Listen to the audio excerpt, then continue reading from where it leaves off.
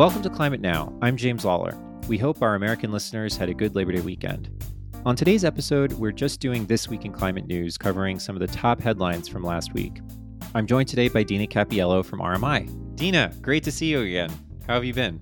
I've been great. Sorry I haven't been here in a while. I've missed you guys and missed talking about climate, just like a couple of really busy months. So I'm happy to be back. Yeah, well, it's great to have you back. We've got quite a few interesting stories. Dina, what do you think if we start with the storm, Idalia? Oh, yes, of course. Yes. Okay. By this point, everyone knows this storm has passed through. It is out to sea now. And the pieces here that I thought were particularly interesting, there's sort of this one side, which is on the dynamics of hurricanes and kind of how the temperature and the increasing temperature of the oceans is connected to destructive damage. And so there was a couple of articles picked this apart, and I'll just sort of briefly recap. So research has shown that hurricane wind speeds can increase about 5% for every 1 degree Celsius increase in ocean temperature. And that's from Jeff Masters, who's a meteorologist at Yale Climate Connection. And a 5% increase in wind speed translates to a 50% increase in the storm's destructive potential. So for every 1 degree increase in ocean temperature, you've got hurricanes that are 50% more powerful in terms of destructive damage than they otherwise would have been.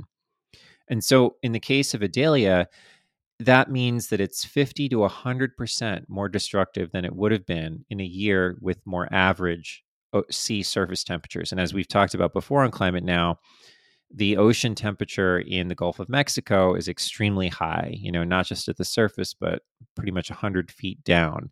It's high 80s to 90s at the surface. So these small changes, when we think about, 1 degree here, 1 degree there, like we're talking about, many, many billions of dollars for a single storm event that converts to.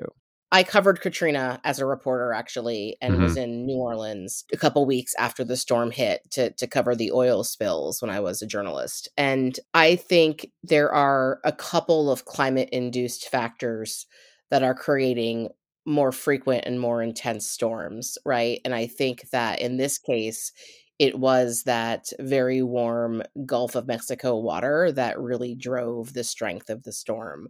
But as we know, climate change is playing a role in a bunch of factors related to hurricane strength. And they're complex, right? I think this one, because of the path of the storm, really isolated that potential variable, which is the surface temp of the water and temp of the water in general. Not only are people dying, which is a tragedy, but these storms are expensive. And ultimately, when it's declared a disaster area, that's federal funding that goes, we're all paying for that, right? Mm-hmm. And one of the counter arguments always with climate action or adopting climate solutions is like how much they cost, right? So I think that if the more we kind of talk about that cost comparison, that could convince people to kind of say we have to do something about climate change, because we're paying really for the effects of the burning of fossil fuels, which we are the consumers of that fossil fuels, right, on the back end. Yeah. And so in this case, Moody's has estimated that the total cost for Idalia is something between 12 and $20 billion. And that insurers, property insurers, et cetera, will pay about $9 billion in claims. And I thought this was kind of interesting because, as we've mentioned on this podcast before, a number of the larger insurers, so we're talking about Farmers Insurance, Bankers Insurance, Lexington Insurance, which is part of AIG, all of those players have pulled out of Florida because of the risks of these heavy losses. And so what that's led to is smaller, local, Florida focused insurers have actually taken more market share. So Citizens, which is a Florida nonprofit, it's Florida's nonprofit state-backed insurance provider. And they've been sort of seen as an insurer of last resort. They've been gaining market share since 2022 because of all these primary insurers which have been leaving the state. And, they have less resources, right? And so increasingly, the state is sort of relying on these less and less robust insurers to kind of cover what will be increasingly large disasters. And that's surely not headed toward a good place.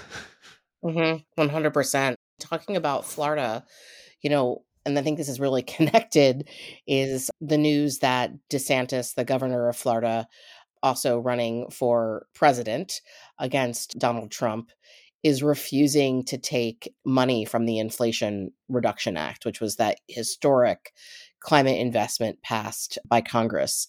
And so I'm bringing this up and kind of connecting this because obviously the IRA, or IRA as people call it too, really could bring Florida's eligible for some $350 million in funding to be more efficient with their energy and incentive. And that would go a long way, right, to addressing the issues, right? Obviously, it's a global issue, climate change, but I think it's really symbolic, like in the wake of this major storm, with the major consequences of this storm, that the governor, in this case, obviously playing politics, as we all know, is saying, no, I don't want the $350 million that could help reduce emissions from this state, the very same emissions that on a global level are causing these massive storms. So I think that's kind of an interesting connection that I haven't really seen made, and really interesting timing, I think, for the state of Florida, who was, in the eye of the storm in this one. So another news story this week, and I feel like for some reason, a lot of them connected, or the other explanation for this is that climate change has become really about everything, right? And so when it's about everything, it's always connects, right? On Monday of this week, the Biden administration announced nearly $3 billion in funding for hundreds of communities across the U.S. to reduce their vulnerability to climate change influenced extreme weather events. Obviously, just talking about Florida and Idalia, that is one of the vulnerable communities. A lot of flooding occurred, etc. Even on the eastern seaboard, we have Franklin off the coast, which is not causing damage, but dangerous riptides. So the new money for resilience comes as many regions are still recovering from many recent weather and climate disasters.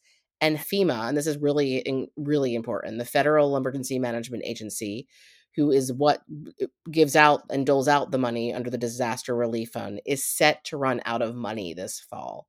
So there is this notion that, we are pooling money fast out of this disaster relief fund. Just this month alone, we did it for the wildfires in Hawaii, brutal heat waves, and Tropical Storm Hillary, and then Idalia obviously hit Florida this year. And the reason why we needed this extra kind of infusion, and the Biden administration was forced to do that, was not only is that fund poised to run out of money, but there is obviously a stalemate in Congress in order to get that replenished because of negotiations. So again, it's extremely costly, and many parts of the country are extremely vulnerable and unprepared, including power grids, right? Which we saw in the Hawaii case, the wildfire on Maui. So just a really interesting nexus between how expensive these storms are, who pays, do we have enough money to pay for them over time as they become more frequent and more and stronger.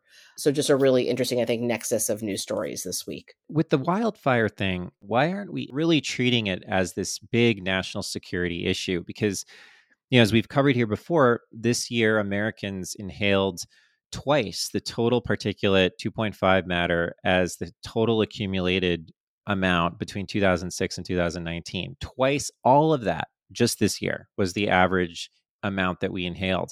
That directly translates, we know, to disease, cancer, lung cancer, all kinds of other things. That's a direct threat to the health of the population of this country and countries around the world. We should be treating it as a major security threat and deploying, resources against it. And I think increasingly we're going to see that. Like, there's just no way we're not. Projects that create more resiliency, that prevent these events from getting out of control are going to become more and more prevalent, hopefully. Yeah, for sure. The story in Ecuador is quite interesting. Yeah, I think this was huge. Let's talk about Ecuador. So this story is reported out in The Guardian on August 31st. The story came out. And the article details how voters have won this major battle with the oil industry in Ecuador.